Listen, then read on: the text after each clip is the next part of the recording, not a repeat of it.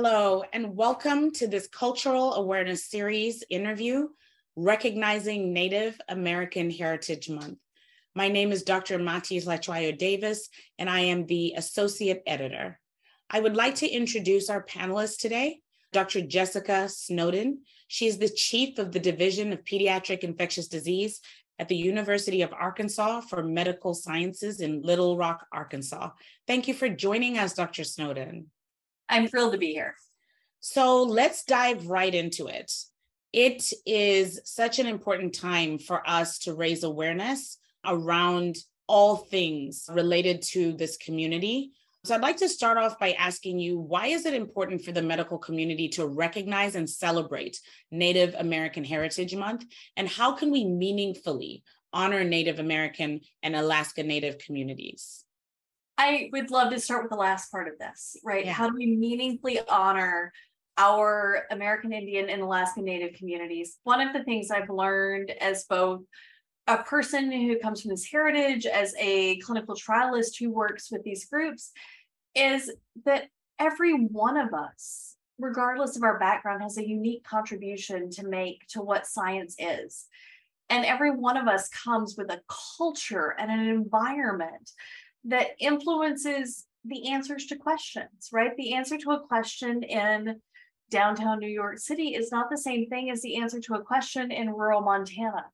And so making sure that we are really inclusive in everything we do to make sure the solutions we find serve all the people that we intend to serve is really critical.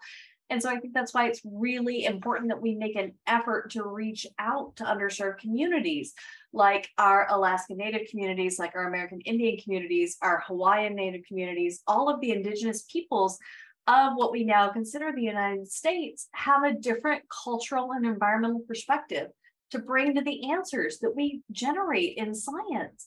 And those answers are critical for all of us to make sure that we serve them all. That piece, as we change our worldview, to have that front of mind, that the answers we generate serve everyone, will make all of us much better off. Gosh, I love that answer because it frames it exactly right and makes it an active process, not a passive one, and also just brings to light why it's so important. I'm going to move into the second question I have today, because as you know, we deal intimately with the COVID-19 pandemic, and we all know now it had a disproportionate impact on Native American communities. But we also saw an increase in research funded, right, to address this during the pandemic.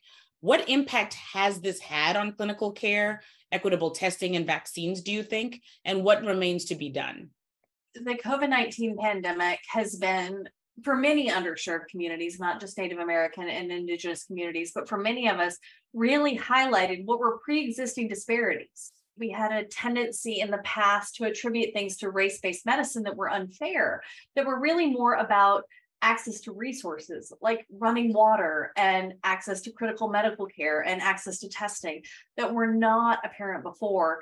And we saw that all play out when we looked at adverse outcomes of the COVID-19 pandemic. But one of the things that I like to highlight is the positive aspect of vaccine uptake has been incredibly good in Native American communities because we have a cultural sense of taking care of each other. And it demonstrates that if you provide the resources that we need to take care of each other, we will. And so it's really a matter of making sure that we're leaning into what are the things that are culturally appropriate for that community and providing them with the resources that they need to be on the same playing field with everybody else. And I've been so excited to see what we can do when we take care of each other. And I wish that everyone had that same worldview. Beautifully empathetic answer. I haven't heard someone frame it that way. As someone, a lot of people who are in the disparity space are burnt out and frustrated, seeing the same thing happen time and time again. So it's refreshing to hear someone frame it in the way of us taking care of each other and leading with that lens. I think we could all benefit from that approach.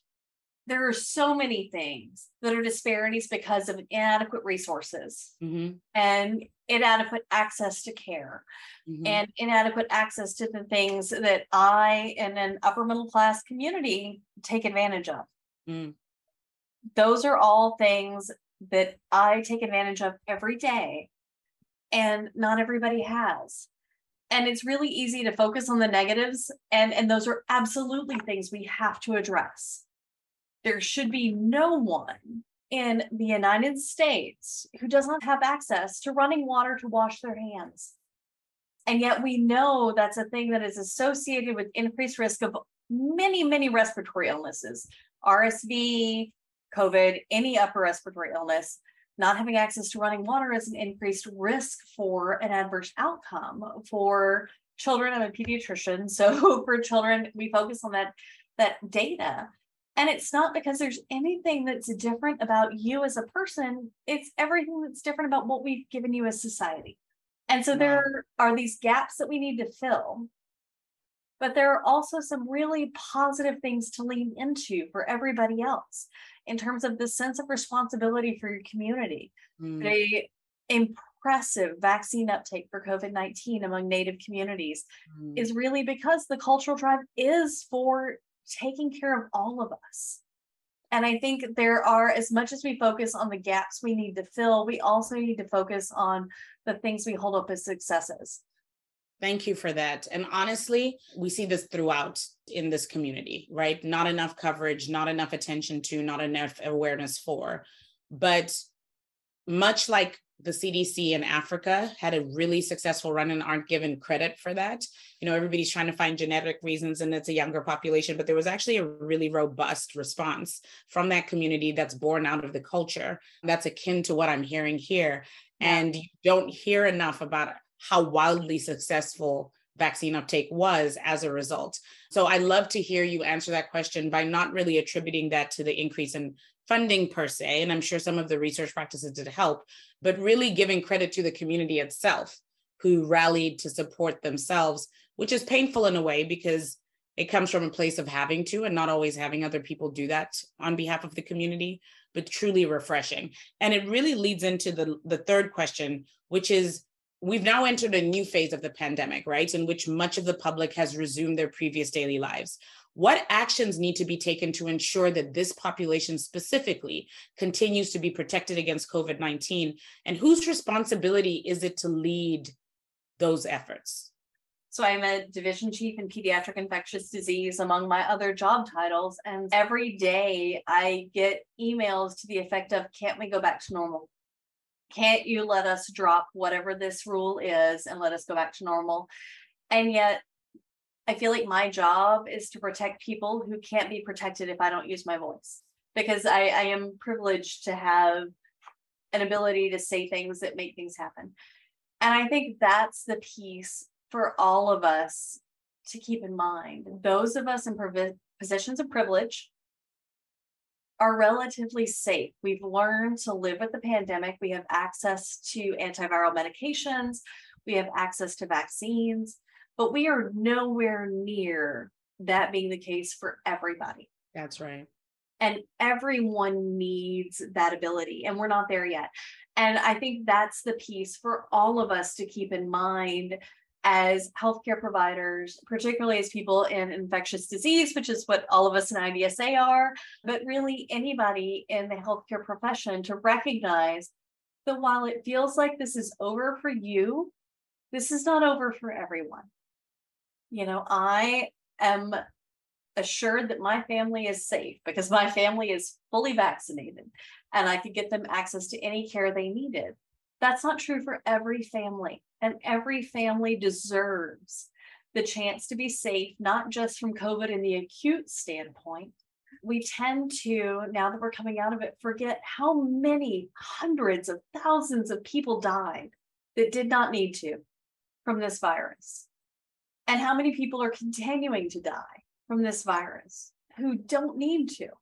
If they had access to preventative care from a vaccine, if they had access to therapeutics, and keeping that piece front of mind, this is not over.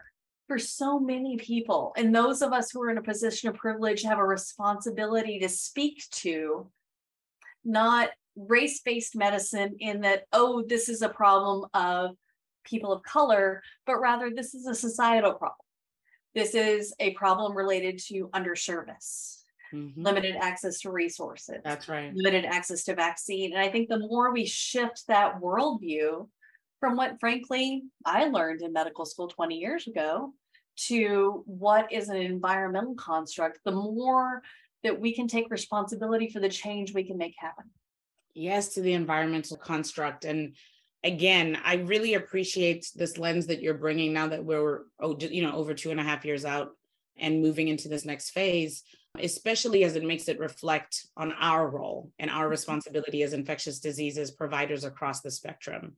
Yeah. Well, last but certainly not least, what changes can the healthcare system and providers make towards overcoming barriers to equitable care for Native American communities? What do you want to see more of in the future? One of the things, and this comes largely from my clinical trials lens, Okay. so I run an 18-state clinical trial network, and thinking about asking communities first, not us coming to, I see that made you happy. My public health hat gets so happy asking communities first. Right, as opposed to, I'm going to come to you with my solution and how can I implement it? Or I'm going to come to you with my solution and I want you to sign off on it, which is frequently what happens. The next step is, please help us implement it in your community. But the better step is, we see this as a problem. Do you see it as a problem? And if so, how can we solve it together?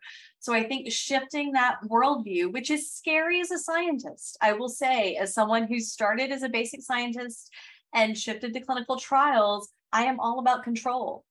And when you go to this worldview of putting the question out to the world, you lose control. But I do think you get a better answer.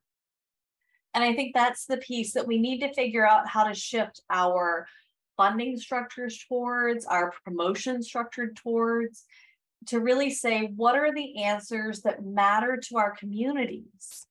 And how can we figure out a way to meaningfully, effectively, right? I mean, I'm a scientist. I want an answer that is real. So how do I make an answer that's real, but that comes from a question that came from the people who are most impacted by this? And it's so much harder than anything I ever did as a basic scientist or even anything I do as a trialist. And yet I think that's the critical space we need to start to get towards, is how do we answer questions that matter to the communities we serve? Woo, you said so much. You talked about asking community first. You talked about challenging the status quo as it pertains to how we allocate funding in this space and how we receive it. You asked us to challenge ourselves to lead with humility and to go out of our comfort zones in losing that control that people and academics are so used to having and feel like they've earned the right because they've worked so hard for. But it's not about us, it's about community first.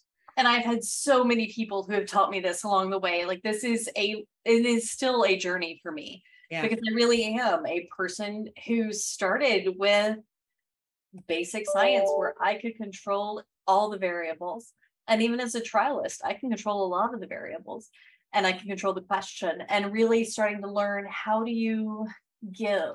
And I think that comes from really having conversations with communities and respecting those communities for what they are and who they are. And that they're just as valid as every other community that we respect when we're making funding decisions, when we're making publication decisions, when we're making every other choice. Why would we not value every community equally when we make those decisions? So many gems. I just want to say, as a more junior member in infectious diseases, what a joy to know that there's leaders out there like you who approach research, clinical practice, and education with this lens. What a joy as a person whose intersectionality embeds me deeply in a community that has also been left behind more times than not. What a joy to know that there's leaders out there like you. Thank you so much for joining us, Dr. Snowden, and helping us to really be reflective about our role as it pertains to recognizing Native American Heritage Month. Thank you.